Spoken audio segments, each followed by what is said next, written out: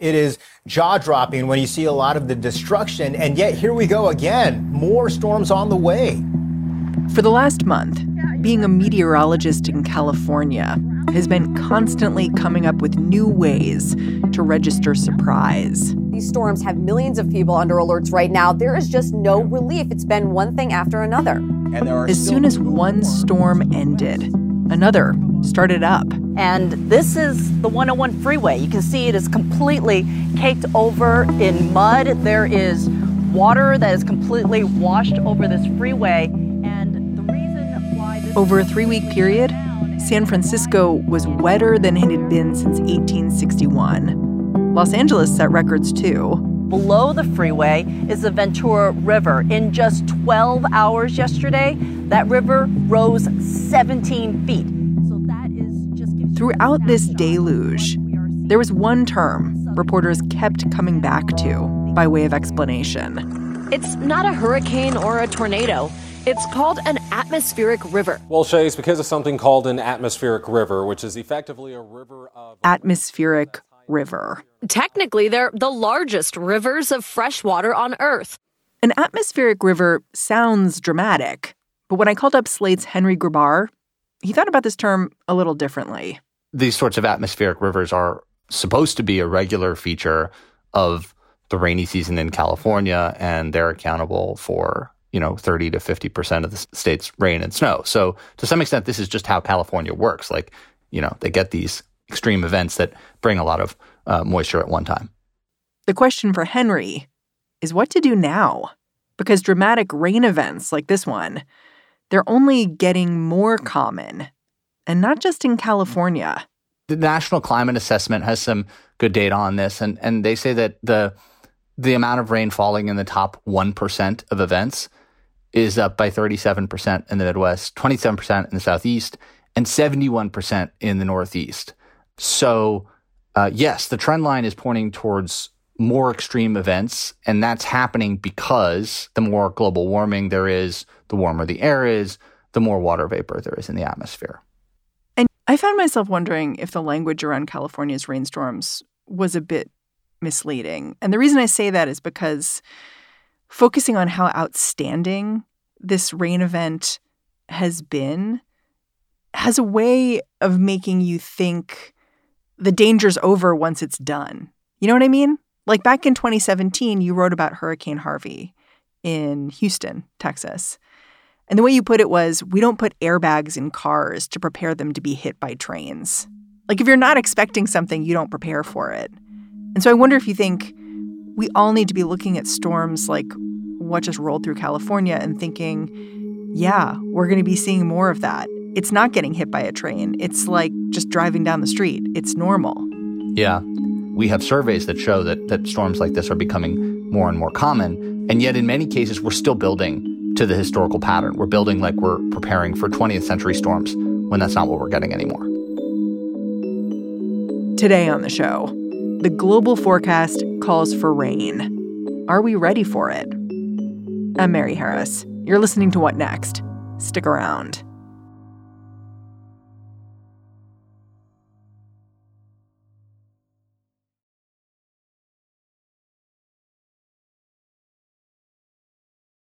When Henry Grabar thinks about how to manage rainfall flooding, he thinks a lot about cities.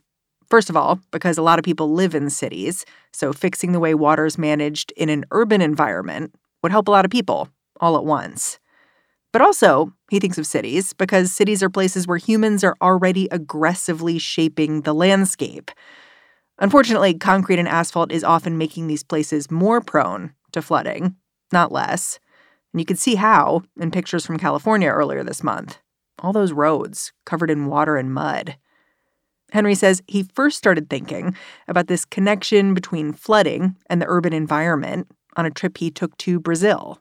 One of my first exposures to this topic was when I was in Sao Paulo, Brazil, which is one of the largest cities in the world. And it was a normal day. I was walking around, taking photos, and it started to rain. I sort of ducked into a cafe, and the rain got more and more intense. And I was watching these guys across the street at this garage, And they were working on these cars on the street, and they suddenly started moving them one by one, moving them away from the front door of the garage. And then the streets just filled with water, just a torrential flash flood flowing downhill. Cars bobbing up and down like buoys, big bags of trash, logs, all kinds of things. And clearly they'd been to this movie before. Yeah, it was wild. And I had this realization that, you know, when you're in a giant metropolis like that, you are in a hydrological zone that's totally man-made. It's made of concrete and storm drains for sewers and all these sort of man-made infrastructure decisions that control where the water flows. It's interesting because in California with the flooding there, it seemed in some ways like the state was caught unaware because there's a drought there. So the idea that all of a sudden there could be flooding, it seemed surprising to a lot of people. But you've visited places where the flooding isn't a surprise, just to sort of see how will different municipalities deal with this threat that's going to be getting worse across the country. Yeah. A few years back, I know you went to Chicago. So why did you want to go there in particular? Well, 50 years ago, Chicago was known in America to have the worst urban flooding problem of any city because it's very flat and it rains a lot. And it's pretty sprawling, right?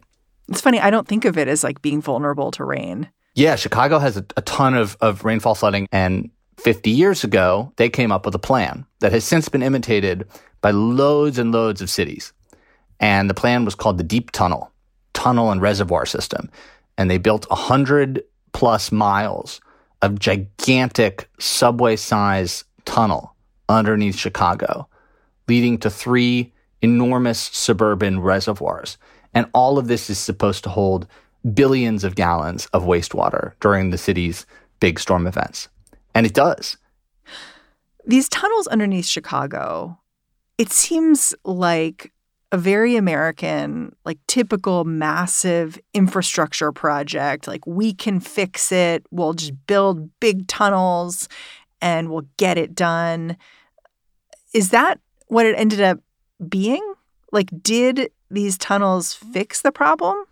No. In a word, they did not fix the problem. But the Metropolitan Water District in Chicago would say that they worked because they do fill up. You know, these tunnels and the gigantic sort of infernal sewage-filled reservoirs, which are really like these gigantic suburban quarries that they do fill. And so their argument is, you know, the Chicago River's a lot cleaner than it used to be.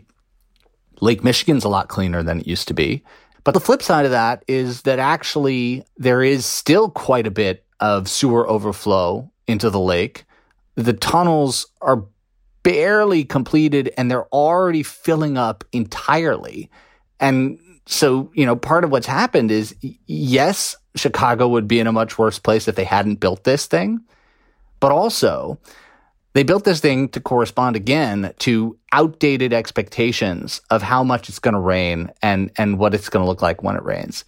And the city still sees a lot of property damage from flooding as well.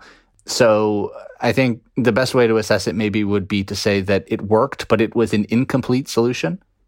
So you're not giving me a lot of optimism. Like, when I think about the fact that it's supposed to be getting wetter all across the United States, and look at Chicago, which you say has been seen as a model of excellence, you're making me a little worried about how we're choosing to address the coming rainfall problem. So there's 2 schools of thought about how to respond to rainfall flooding and maybe just flooding in general. And the first is gray infrastructure, and that has been the way that we have traditionally dealt with flooding risks. And mostly that means building things out of concrete, sometimes out of steel too. And the newer school of thought is green infrastructure, which is that we can actually use nature to our advantage here by trying to turn, especially in urban areas where everything is so paved and there's so many impervious surfaces, we can try to plant more trees, more grasses, roof gardens, rain barrels, create space for rain to collect where it falls instead of putting more pressure on the city's infrastructure and instead of compelling ourselves to expand the sewers, dig deeper tunnels, bigger basins, install stronger pumps, all that stuff. So these two things are obviously symbiotic, right? You're never going to get by with exclusively rain barrels and roof gardens, and you're never going to get by just with bigger and bigger sewers that you dig deeper every year as you adjust to the changing climate. But they're supposed to work together, right? And I think the advantage of green infrastructure is that it's also very pleasant. It's just nice to be around a greener city, and that carries benefits for air pollution and public health that go beyond just catching rain when it falls. One city that's recently invested in green infrastructure is Houston. And the reason why is simple. Hurricane Harvey in 2017. Hurricane Harvey barreling into the Texas coastline as a Category 4 storm with 130-mile-an-hour winds. It's the first Category 4 storm to hit the U.S. in over a decade, threatening record rain totals of up to... Harvey drenched Harris County for 3 days straight. And in the aftermath, people in Houston had to take a hard look at the way their city had been designed. Houston has been one of the fastest growing cities in the country over the last few decades. And a lot of that growth has happened in the west of the city on the Katy Prairie. And the Katy Prairie has been turned from, well, a prairie into just a massive, massive subdivision. So that just shows that the amount of development that's taken place in Houston has created a flooding problem. And so when Harvey happened, I think there was this kind of awakening that they absolutely had to do something to deal with flooding. So what have they done in the years since? Like, how have they rethought how the city operates and what it requires of people building buildings, of people where they live? After Hurricane Harvey, obviously, they've been very, very focused on what they can do. They're sort of throwing everything at the wall to see what sticks. They passed new building regulations. I mean, this is a big part of it too, right? It's not all about public infrastructure. It's also about the types of structures you're building. And in Houston, they have these new rules that any water that you displace from your property by building something on, what had formerly been, prairie or grassland, you have to find a way to keep that on your property. So my friend Nick, who's a developer in Houston, invited me out to his strip mall that he just built. And we go out there, and in front of it, there's this huge parking lot. Then there's the building. And then in back, there's this kind of like huge hockey rink-sized subterranean grassy pit. It looks like a Native American earthwork. And that's the detention pond. And that is the result of these new Harris County regulations that say that you need to try and hold water on your property instead of sending it into the city system or the county system. So is the idea that when it rains, all the water in that parking lot will just flow to this pit and create a little lake? Yep. Yeah, that's right. Yeah. And then it gets held in that detention pond until the county and city systems are ready to handle more water coming downstream. Some people say it hasn't gone far enough. I've talked to some people in Houston who say that there's 100,000 structures that are in the 100-year floodplain still, existing structures, and that those people should not be there. But, what are you going to do about that? Like, relocate 100,000 people? Well, I mean, you have raised this kind of interesting issue, which you've talked about how the growth of cities, like historically, flooding, natural disasters, they've been kind of a check on urban growth. And it just raises this question of, with a city like Houston, or a lot of cities, like, when do you say we have to stop growing? Like, that's the solution here. It's certainly a concern in Houston when you have all these people living in a place that we know is dangerous, that we know is likely to flood. The advantage that cities have in this context with rainfall flooding is that they have a lot of people in them. And the more people you have, the more money you have to pay for this infrastructure to protect yourself. And so a place like New York City should be able to spend enough money to protect its critical infrastructure like the New York City subway. And a place like Chicago did spend enough money to build 110 miles of tunnel underground to bottle up rainstorms. Even if that's maybe not the best solution. It's not the best solution, but it just goes to show that these places where lots of people live, they may be super vulnerable, but they also have resources to deploy. We'll be right back after a break.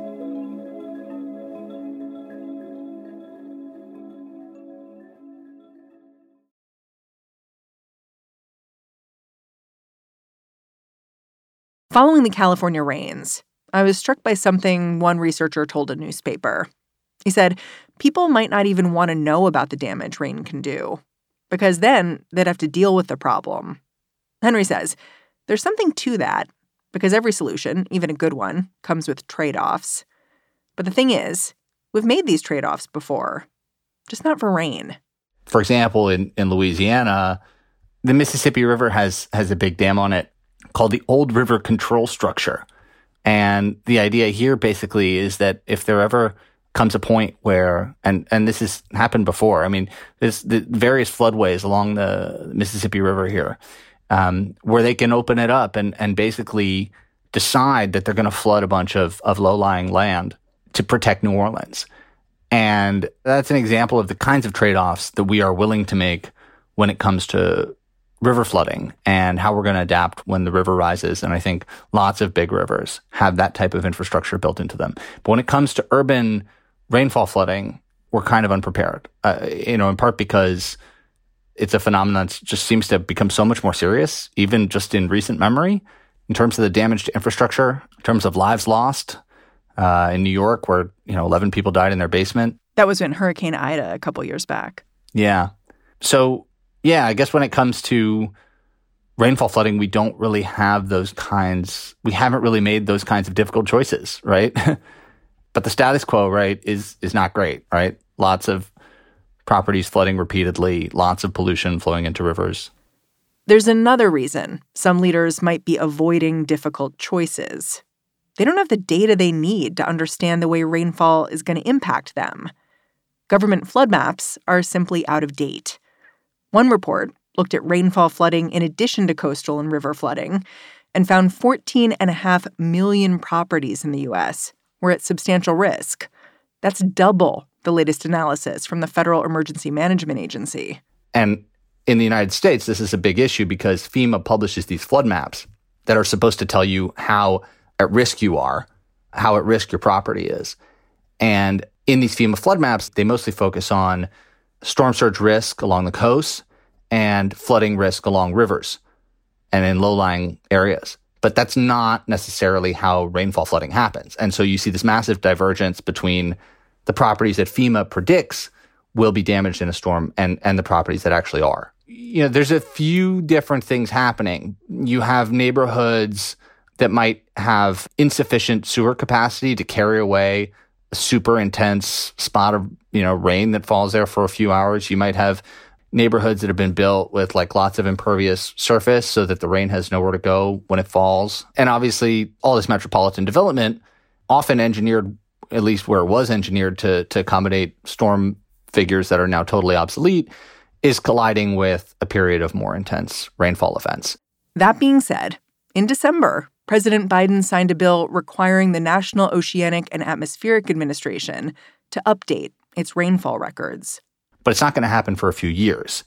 And even once it happens, it's going to be contested. New York City, for example, recently got dealt a new set of FEMA maps showing a much broader range of properties falling in the 100-year flood plan. And the city basically went to Washington and said, no, these aren't right. You didn't get it right. You need to adjust these. Because it's a huge financial hardship for anybody who ends up in the 100-year floodplain. And suddenly, if they have a federally insured mortgage, they're required to buy flood insurance, which could cost thousands of dollars a year. And you could say, yes, well, they should have flood insurance, okay. But they weren't aware of those risks perhaps when they moved to the neighborhood. And some of these neighborhoods might be low-income places where people just can't afford that. And so even making people aware of the risks of the places they live can have all sorts of social consequences. So I can understand why some politicians might prefer, let's not call it perhaps a head in the sand approach, but, sometimes also that the possibility of a once in a 500-year storm coming might not be the neighborhood's number one priority. And maybe that's fair.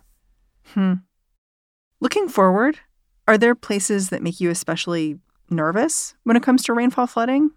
I think the thing that makes me the most nervous about rainfall flooding is the critical infrastructure that's at risk, because I think we've talked a lot about the various ways you can approach this problem, whether it's changing building codes, whether it's asking people to get insurance, whether it's green infrastructure, whether it's gray infrastructure, big tunnels underground, all these things are possible. But at this rate, it's just not happening fast enough. And there's all this critical infrastructure. I'm thinking in particular of something like the New York City subway that's just left there waiting for the next disaster to come. I mean, it's been 11 years since Hurricane Sandy. And still, when it rains a lot in New York, you see all this water flowing into the subways. Like a lot of the damage from rainfall flooding, it's not actually like a house flooding, but it's like infrastructure that gets taken down, society, like, you know, like critical institutions that become unavailable. Like it's that sort of stuff. Well, it's funny, too. You mentioned the subways. And I feel like in New York City, whenever there's a big rain, you'll see some video floating around Twitter of a subway station that's flooded, someone kind of casually walking through it like, oh, well, got to get the train. It's like people expect it and are also kind of like, it's kind of funny and surprising, but at the same time, like, those New Yorkers, they get through it. And that attitude, I don't know if it's fixing the problem. Well, first of all, the subway is naturally below ground by definition. So there will be some water. It literally has to have water pumped out of it every day. Yeah, that's normal. That's normal to some extent. What we do know is that there's an urban flooding event happening in the U.S. about once every 2 to 3 days, according to a study of National Weather Service data. So it's clear that it's real. And especially compared to the way that, you know, the U.S. Army Corps of Engineers has, for example, channelized and dammed and gated the nation's rivers in preparation for river flooding, it seems like cities are way, way behind.